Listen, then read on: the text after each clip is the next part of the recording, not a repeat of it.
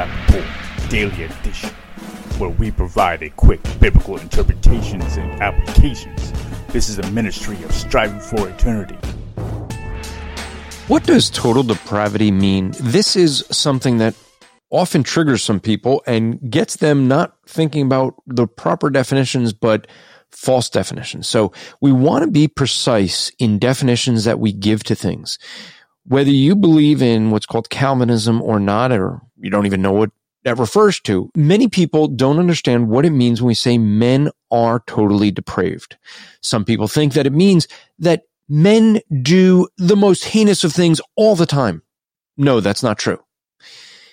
Total depravity does not speak about the degree someone sins or the depravity of that sin. It doesn't mean that they are going to sin all the time to their greatest ability. What total depravity refers to is when Adam and Eve partook of that fruit and brought the curse of sin into mankind, that when they ate of that fruit, they fell spiritually. They became spiritually dead, and all of us are born in the state of being spiritually dead.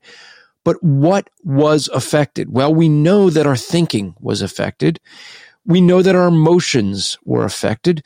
Where the debate is, was our will affected? Why? Because some people want to say that our will was not affected. We could choose to believe in God.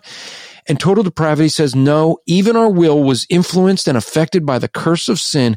Therefore, our will is bound by our sin. This podcast is part of the Striving for Eternity ministry. For more content or to request a speaker or seminar to your church, go to strivingforeternity.org.